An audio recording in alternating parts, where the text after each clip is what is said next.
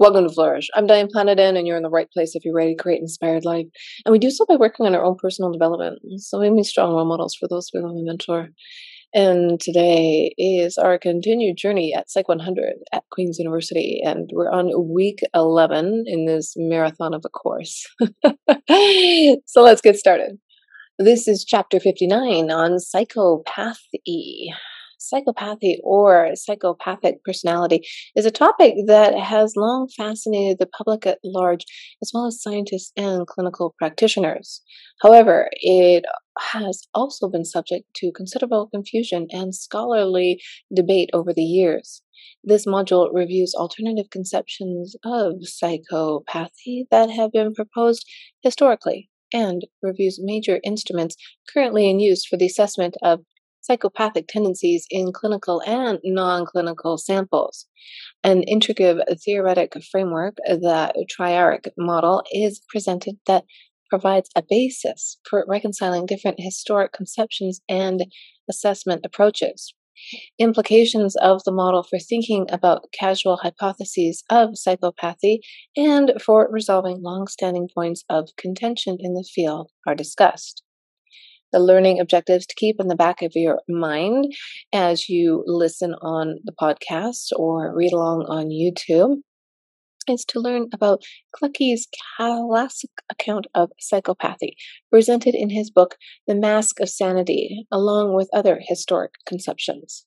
Compare and contrast different inventories currently in use for assessing psychopathy in different samples. Become familiar with the triarchic model of psychopathy and its constituent constructs of boldness, meanness, and disinhibition. Learn about alternative theories regarding the causal origins of psychopathy. Consider how long-standing matters of debate regarding the nature, definition, and origins of psychopathy can be addressed from the perspective of the triarchic model. As mentioned before, I am a student, not a teacher. I'm simply sharing my learning journey with the world. This is open courseware as well and is readily available for your reading pleasure. Here we go. Introduction.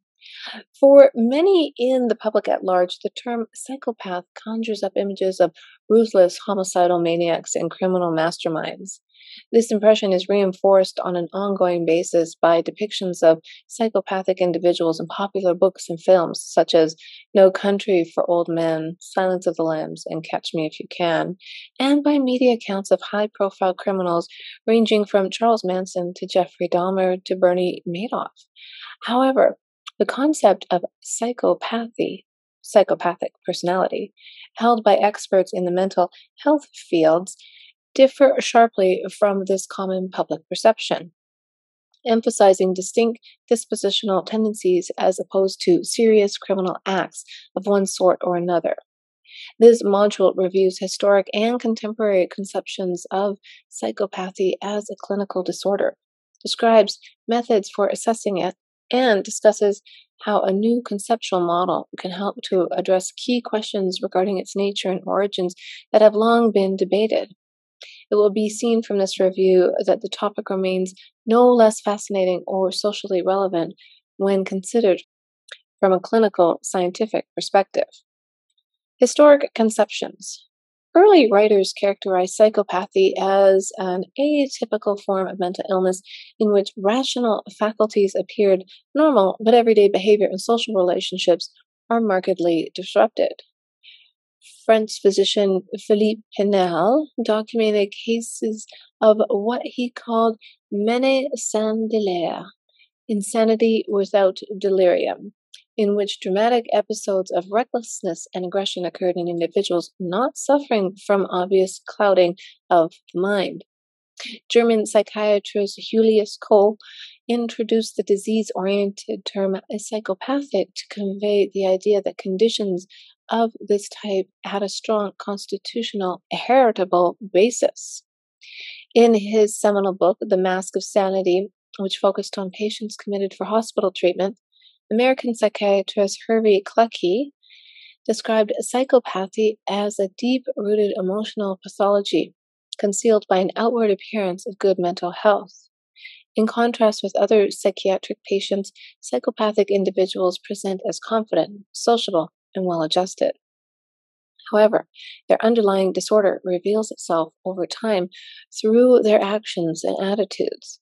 To facilitate identification of psychopathic individuals in clinical settings, Clucky provided 16 diagnostic criteria distilled from his clinical case summaries, encompassing indicators of apparent psychological stability, for example, charm and intelligence, absence of nervousness, along with symptoms of behavioral deviancy, for example, irresponsibility, failure to plan, and impaired effect of social connectedness, for example, absence of remorse, deceptiveness, inability to love. Notably, Clucky did not characterize psychopathic patients as inherently cruel, violent, or dangerous. Although some engaged in repetitive violent acts, more often the harm they caused was non physical and the product of impulsive self centeredness as opposed to viciousness. Indeed, Clucky's case histories included examples of successful psychopaths who ascended to careers as professors, medical doctors, or businessmen, along with examples of more aimless, dysfunctional types.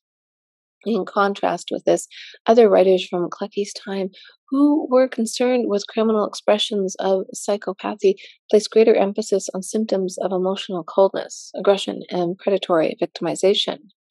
For example, McCord and McCord in 1964 described the condition in more general pathological terms, highlighting guiltlessness, lack of remorse, and lovelessness, lack of attachment capacity, as central defining features.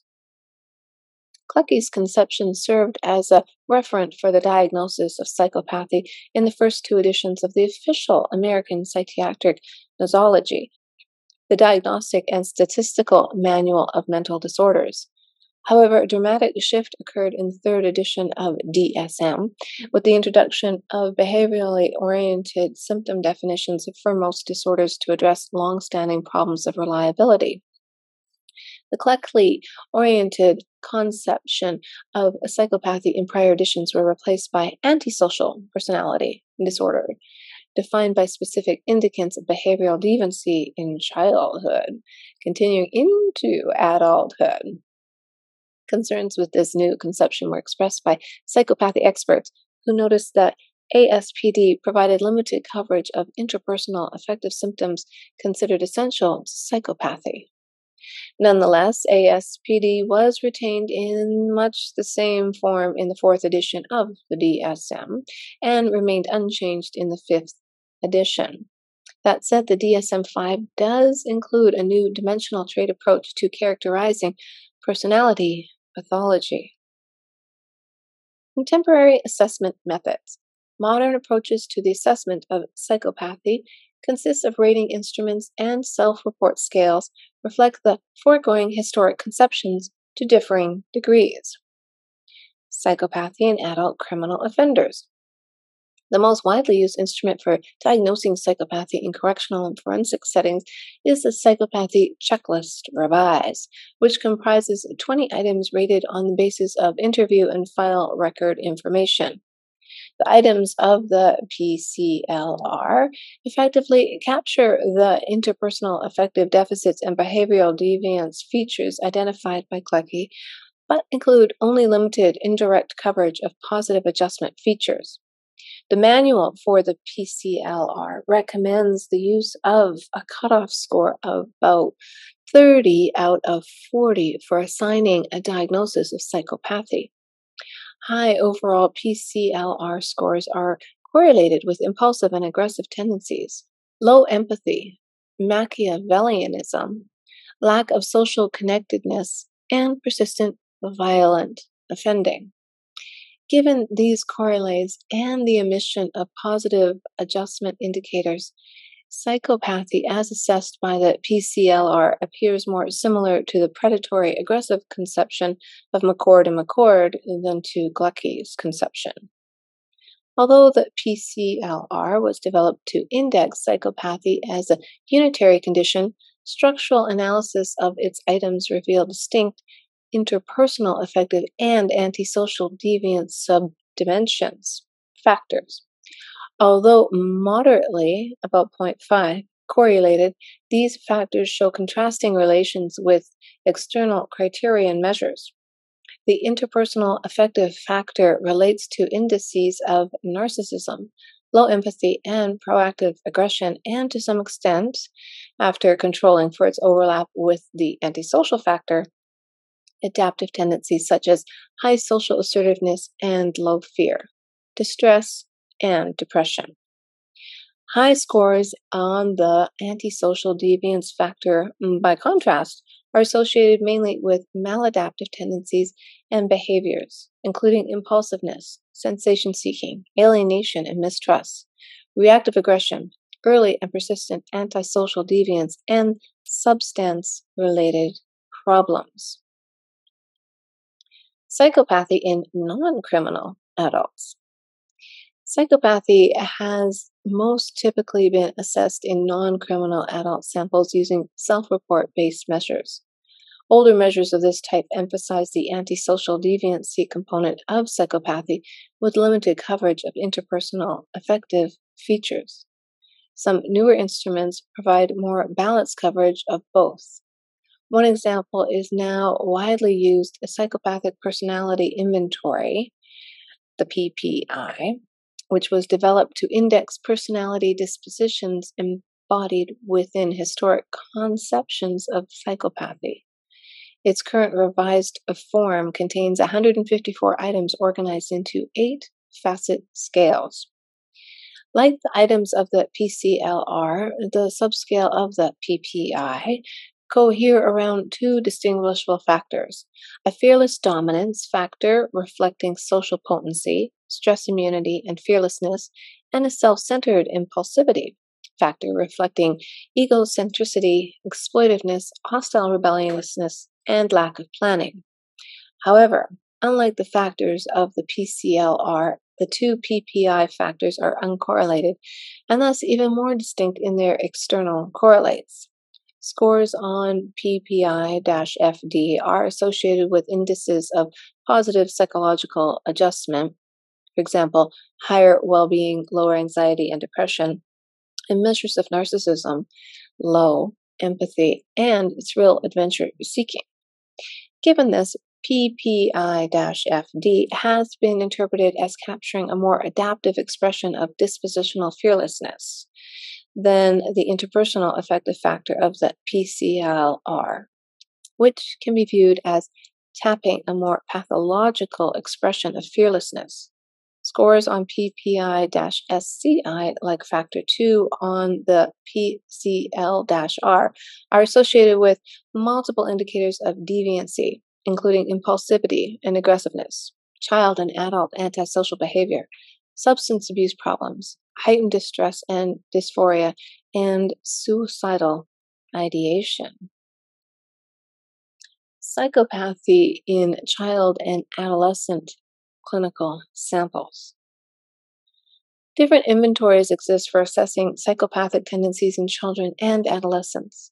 The best known consists of rating-based measures developed using the PCL-R as referent to identifying psychopathic individuals among youth convicted of crimes or referred for treatment of conduct problems. The emphasis in work of this type has been on the importance of psychopathic features for predicting greater severity and persistence of conduct problems.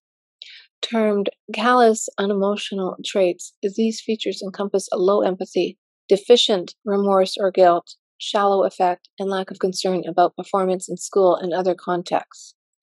One extensively researched measure for assessing psychopathic tendencies in youth is the Antisocial Process Screening Device, APSD, used with clinical referred children ages 6 through 13. The APSD includes 20 items completed by parents or teachers.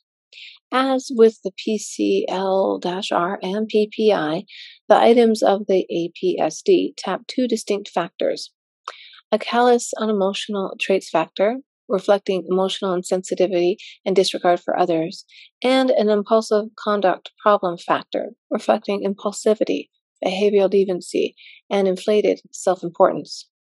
Children high on the impulsive conduct problem factor alone show below average intelligence, heightened emotional responsiveness to stressors, and angry aggression. By contrast, children high on both APSD factors show average or above average intelligence, low reported levels of anxiety and nervousness, reduced reactivity to stressful events, and preference for activities entailing novelty and risk. They also learn less readily from punishment and engage in high levels of premeditated as well as reactive aggression and exhibit more persistent violent behavior across time. Given the documented importance of CU traits in moderating the expression of conduct disorder, the upcoming fifth edition of the DSM will include criteria for designating a distinct CU variant of child conduct disorder. Core ingredients of psychopathy: disinhibition, boldness, and meanness.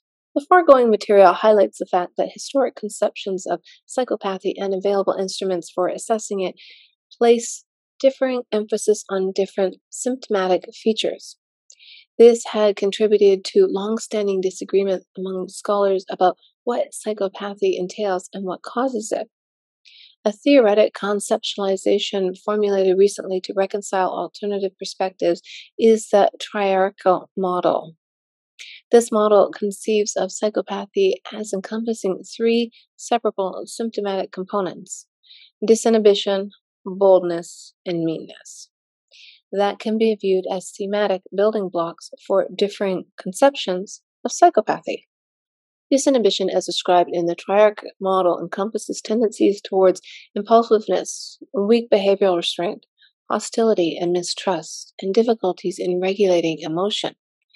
Meanness entails deficient empathy, lack of affiliative capacity, contempt towards others, predatory exploitativeness, and empowerment through cruelty and destructiveness.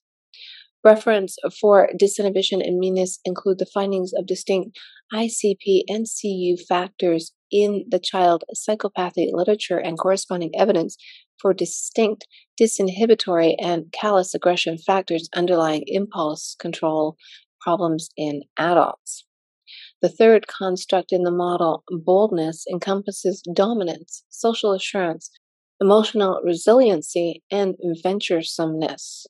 Reference for this construct include the mask elements of Clucky's conception, Lycan's low fear theory of psychopathy, the FD factor of PPI, and developmental research on fearless temperament as a possible precursor to psychopathy. From the perspective of the triarchate model, Clucky's conception of psychopathy emphasized boldness and disinhibition, whereas criminally oriented conceptions and affiliated measures, including the PCL-R and APSD, emphasize meanness and disinhibition more so. According to the model, individuals high in disinhibitory tendencies would warrant a diagnostic of psychopathy, if also high in boldness or meanness or both. But individuals high on only one of these tendencies would not. Individuals with differing relative elevations on these three symptomatic components would account for contrasting variants of psychopathy as described in the literature. An inventory designed specifically to operationalize this model is the triarch psychopathy measure. The TRI-PM contains 58 items comprising three subscales that correspond to the constructs of the model. The items of the disinhibition and meanness scales are taken from the externalizing spectrum inventory, a measure of problems and traits associated with externalizing psychopathology. The TRI-PM boldness scale was developed to index fearless tendencies in social, affective, experiential, and activity preference domains with reference to the FD factor of the PPI and the general factors shown to underlie differing scale measures of fear and fearlessness. So here they have the subscale with three examples. Boldness, in the sample item, I can convince people to do what I want. Meanness, I enjoy pushing people around sometimes. In disinhibition, I often act on immediate needs. Interesting.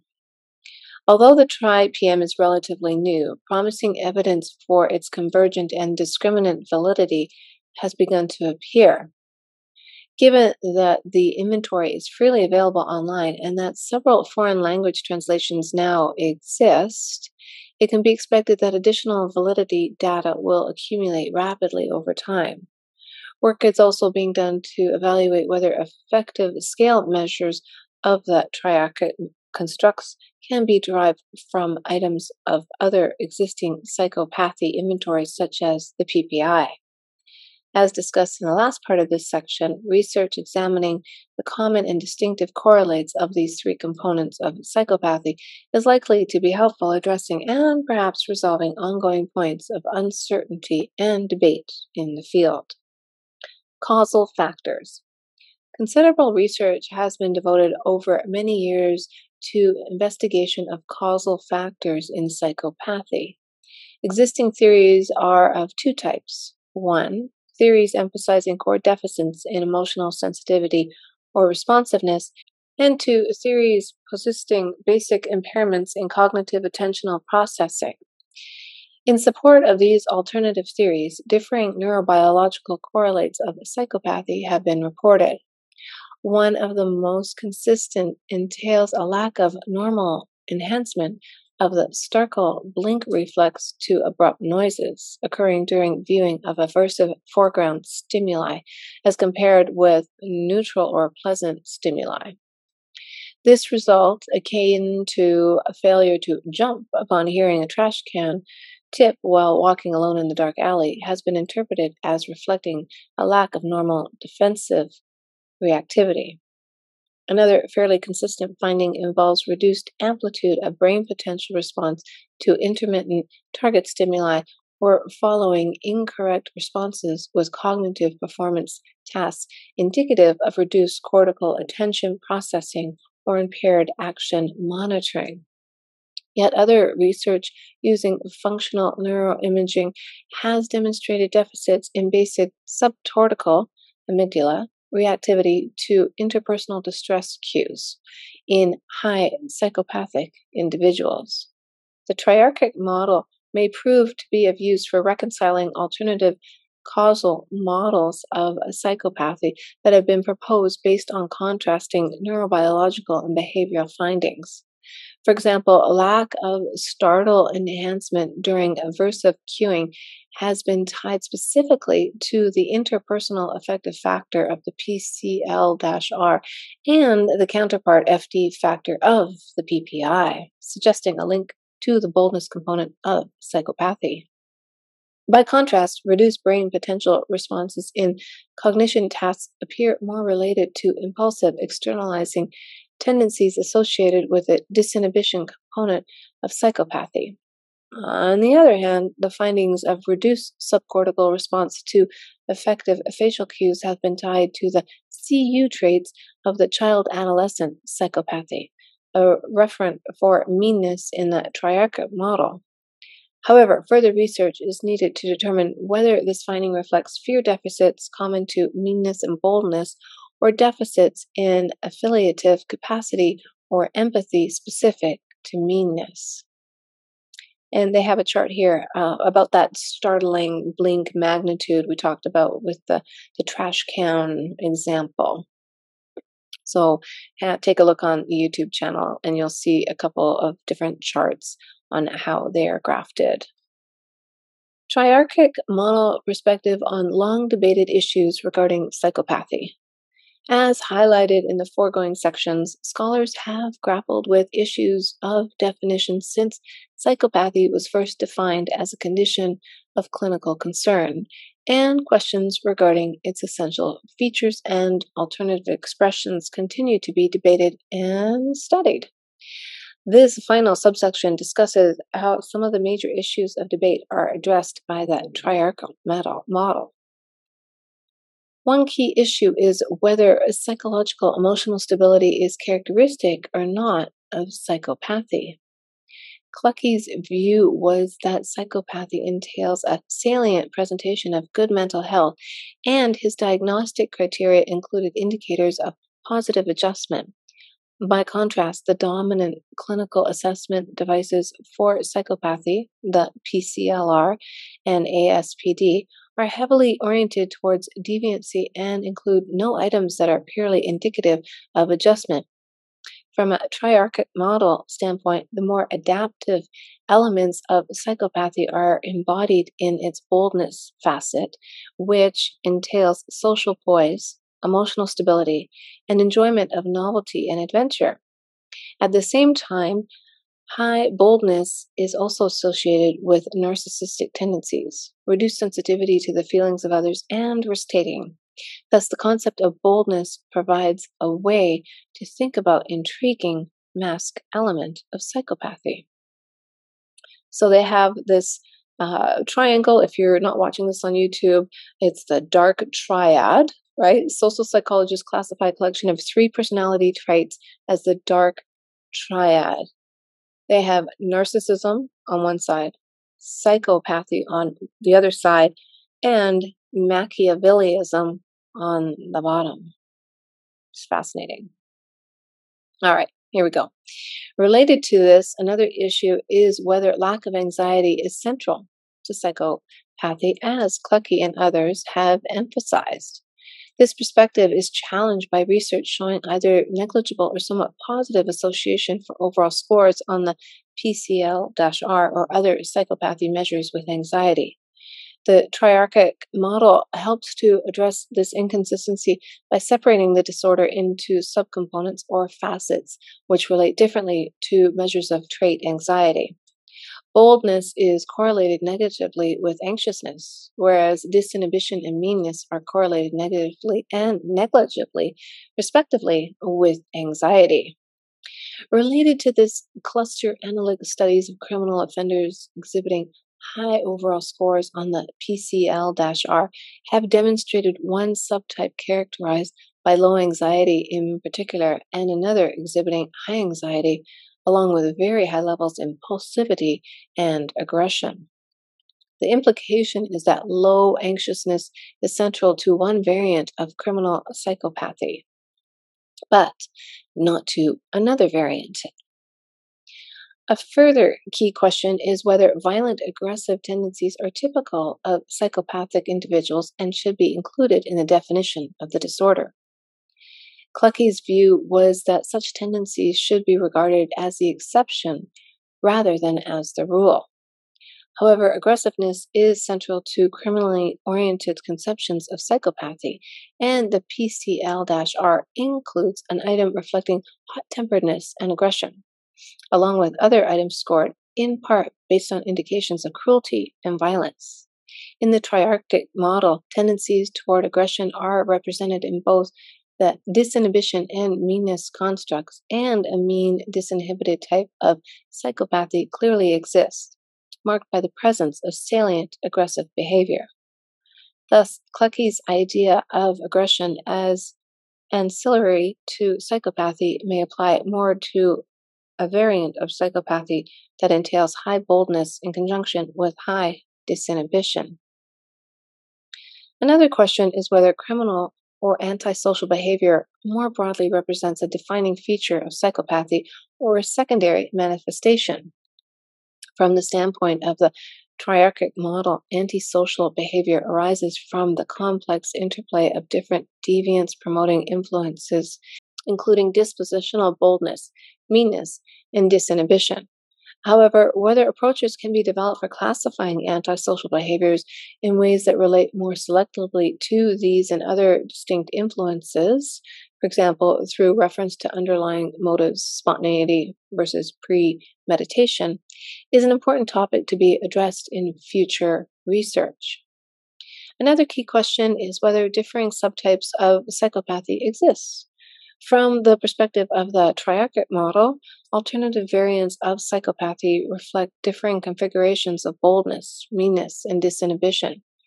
Viewed this way, designations such as bold disinhibited and mean disinhibited may prove more useful for research and clinical purposes than labels like primary versus secondary or low anxious versus high anxious. An issue from this perspective is whether individuals who are high in boldness and or meanness but low in disinhibition qualify for a diagnosis of psychopathy.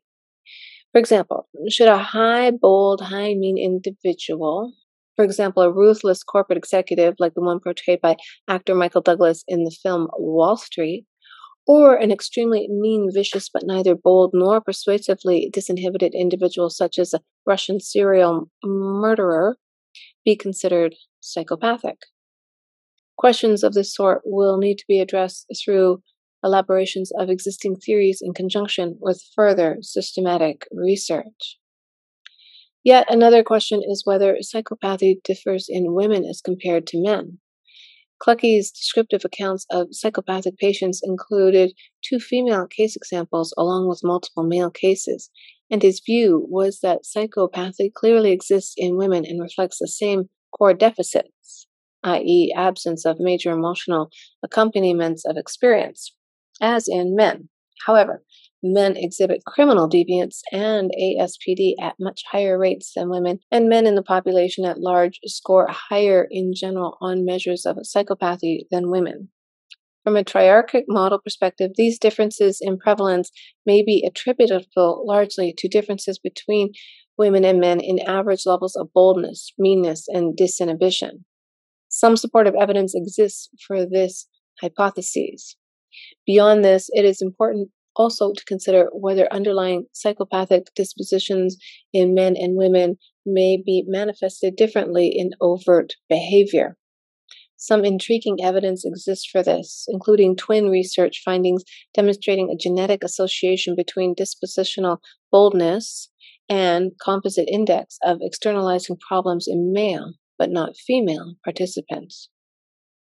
However, more extensive research along these lines, examining all facets of the triarchic model in relation to behavioral outcomes of different kinds, will be required to effectively address the question of gender moderated expression. The final intriguing question is whether successful psychopaths exist. Hall and Benning in 2006 hypothesized that successful psychopathy entails a preponderance of certain causal influences, resulting in particular symptomatic features over others.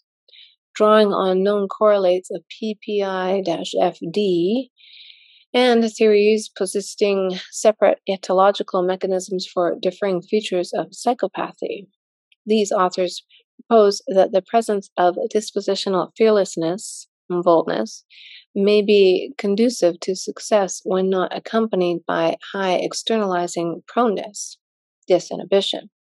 For example, high, bold, low disinhibited individuals could be expected to achieve higher success in occupations calling for leadership and or courage because their psychopathic tendencies are manifested mainly in terms of social effectiveness, effective resilience, and venturesomeness. Data relevant to this idea come from an intriguing study in 2012, which used personality trait ratings of former U.S. presidents provided by expert historians to estimate scores on the FD and SCI factors of the PPI. They found that higher estimated levels of PPI-FD boldness predicted higher ratings of presidential performance, persuasiveness, leadership, and crisis management ability, whereas higher estimated levels of SCI predicted adverse outcomes such as documented abuses of power and impeachment proceedings. Further research on outcomes associated with high levels of boldness and or meanness in the absence of high disinhibition should yield valuable new insights into dispositional factors underlying psychopathy and alternative ways psychopathic tendencies can be expressed. Well, that was a lot of tongue twisting, that's for damn sure. Oh my goodness. Sounds like there's still a lot of questions out there. And so it sounds like we need a lot of people working on this together collectively so we can all grow better. You know, maybe get rid of all the bullies in the world. because they're identifiable really early in life, aren't they? I don't know. Maybe you've never encountered a bully, but I have. So there you go. Well, if you like the show, share it with somebody you know. And hey, maybe add a comment, a thumbs up, even hit that subscribe button. Who knows? We're all here for a reason. And our purpose and meaning in life continues to grow and shine and thrive in order for all of us to live a more inspired life.